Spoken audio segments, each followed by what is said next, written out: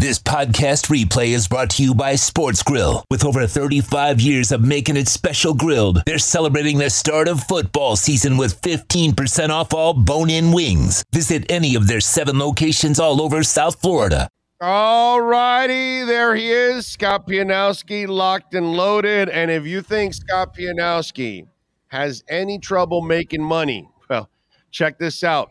The leaders so far in contract restructures. The Dolphins are at $48.99 million. The Saints, $48.96. The Jags, $45.59. Packers, $33.99. Chargers, number 5 at $28.75. And the Panthers, number 6 at $27.42. The Dolphins restructuring a lot to sign you, Mr. Pianowski. Boy, I'm going to ask you for a loan soon, baby. Yeah, I don't know what position I would play. They need somebody long snapper maybe, or because the one thing I can do is catch the ball. We say I can't run away from anybody, but they don't need a receiver. I think Hill and Waddle got that position locked up pretty good. But man, a lot's happened in the NFL. It's the one sport where it's a 12-month calendar, right? You can't get away from it. Free agency, this Lamar Jackson fiasco. Adam Thielen retired today. The draft. Oh, he retired? I'm sorry. He was cut by the Vikings. Oh, okay. He did not retire. Like, holy shit, dude! I thought it was you threw me for a loop. Totally misspoke. In part because what I was doing is putting in on Twitter. I was looking at some of his ranks among undrafted receivers. He's top 10 among undrafted receivers in catches, yards. He's 3rd in touchdowns among undrafted receivers. I think he's 5th in regular fantasy points, 6th in PPR. I may have that flip-flopped. But along with Rod Smith, Don Hudson, just one of the greatest undrafted receivers of all time. He will probably play a couple more years, but so I apologize slighting Thielen there. But a guy, Mankato State, they don't even call the college that anymore. It's called something else now. But a player who made himself. Nobody expected anything when he came to the NFL, but he's a self-made guy and always been one of my favorites. And, of course, this Jackson thing, a friend of mine who's a casual NFL fan said to me a few days ago, he sent me a text. He said, "What are the Giants spent how much money on Daniel Jones? Is he that good?" And it just goes to show you that at quarterback in the NFL, you're damned if you do and you're damned if you don't. The Giants were screwed if they let Daniel Jones go, but they might be screwed by kind of overpaying him. And I feel like the Ravens are in that position with Lamar Jackson. I think they want to keep him. They don't want to give him a Deshaun Watson contract. I don't blame them. I thought what the Ravens have offered Jackson was actually reasonable. So I kind of like what Baltimore, other than the fact that it may ruffle feathers, I think what they did makes a lot of sense. It's like, okay, if there's a better offer out there, go get it, and then we will react to it. And if there isn't a better offer out there, then maybe you'll see that our offer is actually pretty good. It just shows you, obviously Miami's in a weird place with Tua, right? Because his upside is he's a Pro Bowl guy. He's a MVP candidate. They went to the playoffs last year largely on his shoulders, but you don't know what the durability is going to be. So the NFL is always about the quarterback, and even the quarterbacks that we talk ourselves into. The Jets right now, everybody's all excited to get Aaron Rodgers. Aaron Rodgers didn't look that great last year. I know the Jets have better offensive pieces, but I don't know. I'm not afraid. Looking from an AFC East standpoint, Rodgers, would he be better than Zach Wilson or Mike White? Yeah, but he's not. You're not getting MVP Aaron Rodgers, man. You're getting like the 13th best quarterback in the league, the way I see it. Yeah, I don't think you're getting, and I don't think you're getting a guy that's completely all in. I just think he's kind of trying to finish out that $100 million. It's almost like that's what I feel that's going to be a disaster when it's all said and done. And I don't know if you saw Emmanuel Acho. I thought he made a great point too. The problem for Lamar now too is, Deshaun Watson was going to be traded. Somebody was going to get him in that fight for him. See, here, what are you fighting for? What are you're negotiating for Baltimore? Because Baltimore at no point has said, all right, we're part ways with him. We'll trade him. Go ahead. Somebody gives you the right deal. Well, no, every time they've said, we want him back. And so basically, why are teams going to negotiate with Lamar when all you're doing is creating a contract that Baltimore's going to say, okay, great, we'll take it. And that's it. It's got to be so ridiculous for them to say, yeah, no, we're out. We'll take the 2 first-rounders. So really, if you're Atlanta or you're Washington or Carolina, if you really are in the market for a quarterback, that's not the one you go after, because in the end, he's not being offered up to anybody at all. Yeah, the NFL is all about leverage. Life is all about leverage, right? That's why when you go to that job interview, it's cat and mouse game. You want the other side to make an offer first, and they want you to say, well, what are your salary demands? What are your salary expectations? The whole goal is to go second. In poker, right? A huge part of poker is position, is acting last, is getting the most information you can, and then you make your choice. And unfortunately for the teams that may be interested in Jackson, they don't have any leverage, because no matter what they want to offer him, you make a crazy offer that blows everything out of the water. Okay, good. You just have him. You overpaid for him. And by the way, we'll take your 2 first-round picks. Thank you very much. You make it you under offer him, and then the Ravens say, oh, that's great. We'll scoop him back. Thank you for facilitating this for us. So teams don't want to be manipulated like that. Teams see that they don't have leverage in this situation, which is why I understand why Lamar's probably frustrated by it. I did think what the Ravens have offered. I think the Ravens have offered in good faith, though. Sometimes, a lot of times in these situations, the business side of it, the team side of it, will try to offer something that looks good that they can sell in public, but isn't really an in good faith offer. I think the Ravens have actually negotiated in good faith with Jackson. I don't think that's part of the problem. I'm with you there. By the way, Byron Jones has apparently tweeted or Instagrammed out that he has retired. So it looks like the knee injury that he suffered, it's too much for him to come back from. So it looks like he's calling it quits. Interesting. Yeah, it's the NFL, man. These guys deserve every penny they make, because a career can end at any point. And whenever anybody gets out, when they still have a quality of life, they can still live, they've made some money and everything. I feel good about it. Sorry to hear that news, but I mean, it's the nature of the game. There's no getting around. I mean, they've tried to make the game as safe as they can. I just don't know what they can really do. I don't know if there's anything you can do actually at this point. Listen, in the end, I not for anything, but I kind of was, tripping with Byron Jones a little bit, because he was acting like, well, don't take the pills and this, that, and this game will do damage to you. And it's like, yo, it's 2023. We already know that your body's going to be, hamburger meat when you're done with that game. That's kind of the trade. If you play football, you are going to be sacrificing your body. It's kind of part of the game, unfortunately. But that's just the way. If you play hockey, it's the same way. When you retire, you're going to be pretty creaky when you wake up in the morning, dude. It's a lot of sports. There's a concussion problem in soccer. You go back and read the Sports Illustrated article when Roger Staubach retired, back when we didn't know. When a concussion was, he got his bell rung. And Staubach wanted to keep playing. He was still playing at a very high level. He was still a Pro Bowl player his final season, playoff player. But he said, I've suffered like 7 or 8 concussions. I can't do this anymore. I don't want to ruin the second half of my life. Yeah, I'm with you there.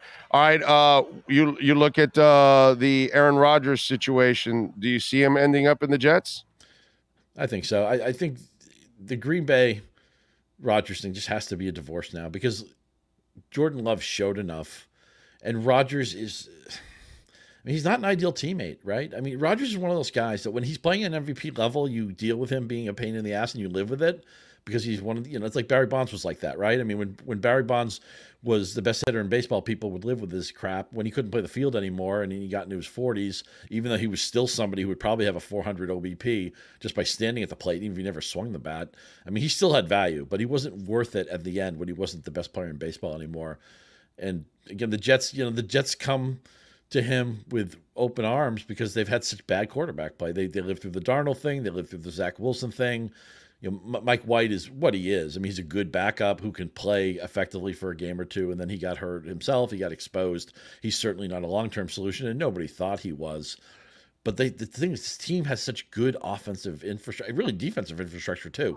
This is a really good, if you ranked all the rosters in the NFL 2 through 50, the Jets would do really well.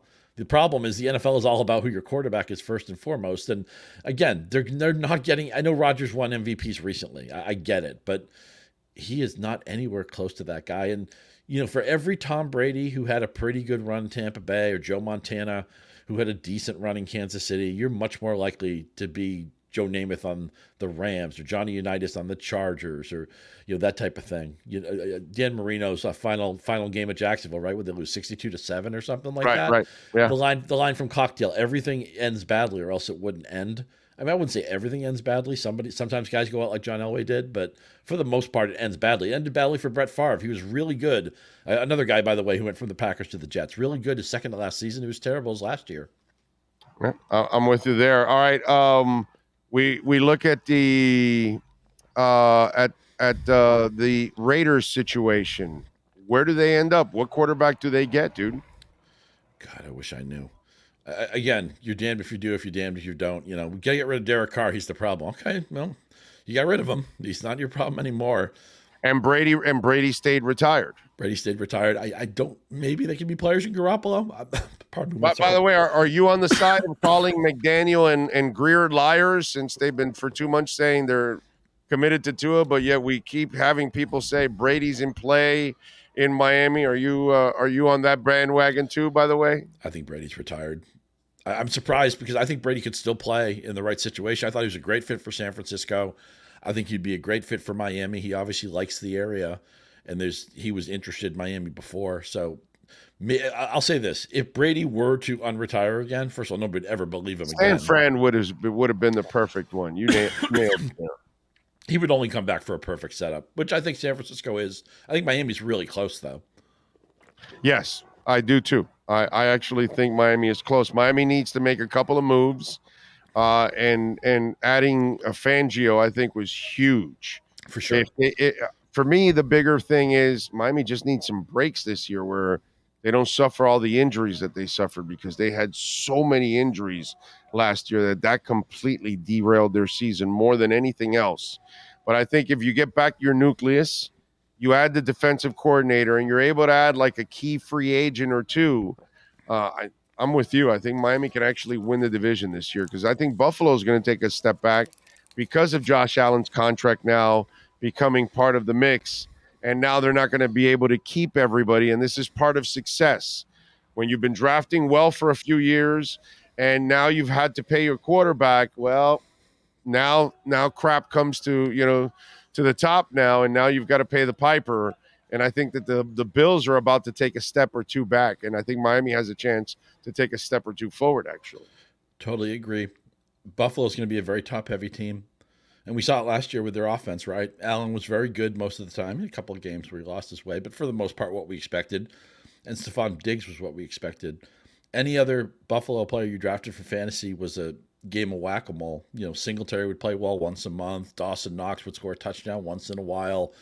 Gabe Davis was a hot player after that 4-touchdown game against Kansas City in the playoffs. He was a disappointment to the point that there's whispers that Buffalo just wants to get rid of Davis. They want to replace him anyway. But if you make any kind of interesting offer for Gabe Davis, they're going to trade him. I think they've accepted that he's just a rotation player, but not somebody who can really play out on the outside all the time. So they need a fresh coat of paint in that offense. And as you said, the price of being good is you get priced out of. You have to decide who you can keep.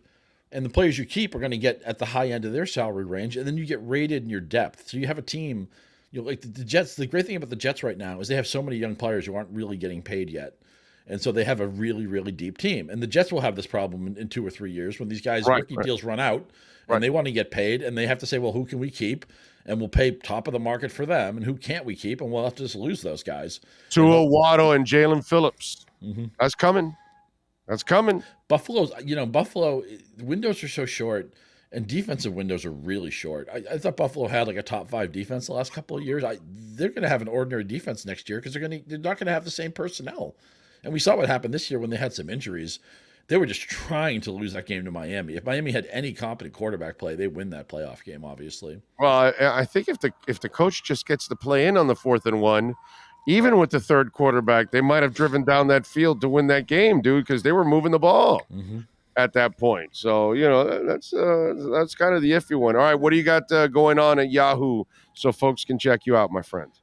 A lot of fantasy baseball coverage as we're in fantasy baseball season, and I'll be doing a lot of NCAA tournament coverage starting Monday. I'll give you sleepers. I'll give you busts. I'll give you some tips in filling out your brackets if you're in an NCAA basketball pool, which you should do. It's un-American not to do one. help you with that. And of course, the Yahoo Fantasy Football Forecast keeps rolling along. Matt Harmon is the shepherd there. I'm a regular guest on it. He's doing a bunch of free agency stuff. He did a bunch of combine stuff. Will obviously be all over the NFL draft. And shortly after the NFL draft, I don't know the exact date, but I would expect that's when Yahoo Fantasy Football would be open for business. And we'll be drafting in the spring. We'll be doing months of reps, man, getting you ready for the next fantasy season. Because again, the NFL is a 12-month calendar. Amen to that. And we'll have more pieces to that puzzle to answer now coming up with free agency in the draft. And that'll give us a clear fantasy picture for 2023. Follow him on Twitter at Scott_Pianowski. Catch his work there at Yahoo Sports. Scott, as always, my brother, appreciate you immensely. We will catch up next week, my friend. Great to talk to you. If you hear a dog barking in the background, it's our puppy, Abby. She wanted to be on the show, so... Bring her on next Abby time, says bro. hello from Michigan. You gotta show off Abby next time, bro. I will. Right. Great dog. All right, Scotty. Have a good one, buddy. You got it, baby. There you go. Scott Pianowski, Yahoo Fantasy, baby. And Sports Grill, 8 great locations. They just opened up the Doral location. It is awesome. It's about a mile and a half, right down 87th Avenue, just north of the golf course in Doral, and it is a beautiful, beautiful restaurant. 8 great locations. Don't forget, you can take the sauces home. Oh, yeah. And, of course, you got all the college basketball action going on. Great place to catch it is at Sports Grill. Go to sportsgrill.com so you can find the nearest location to you. Sports Grill, Miami Dolphins, and NFL Report with Scott Pianowski.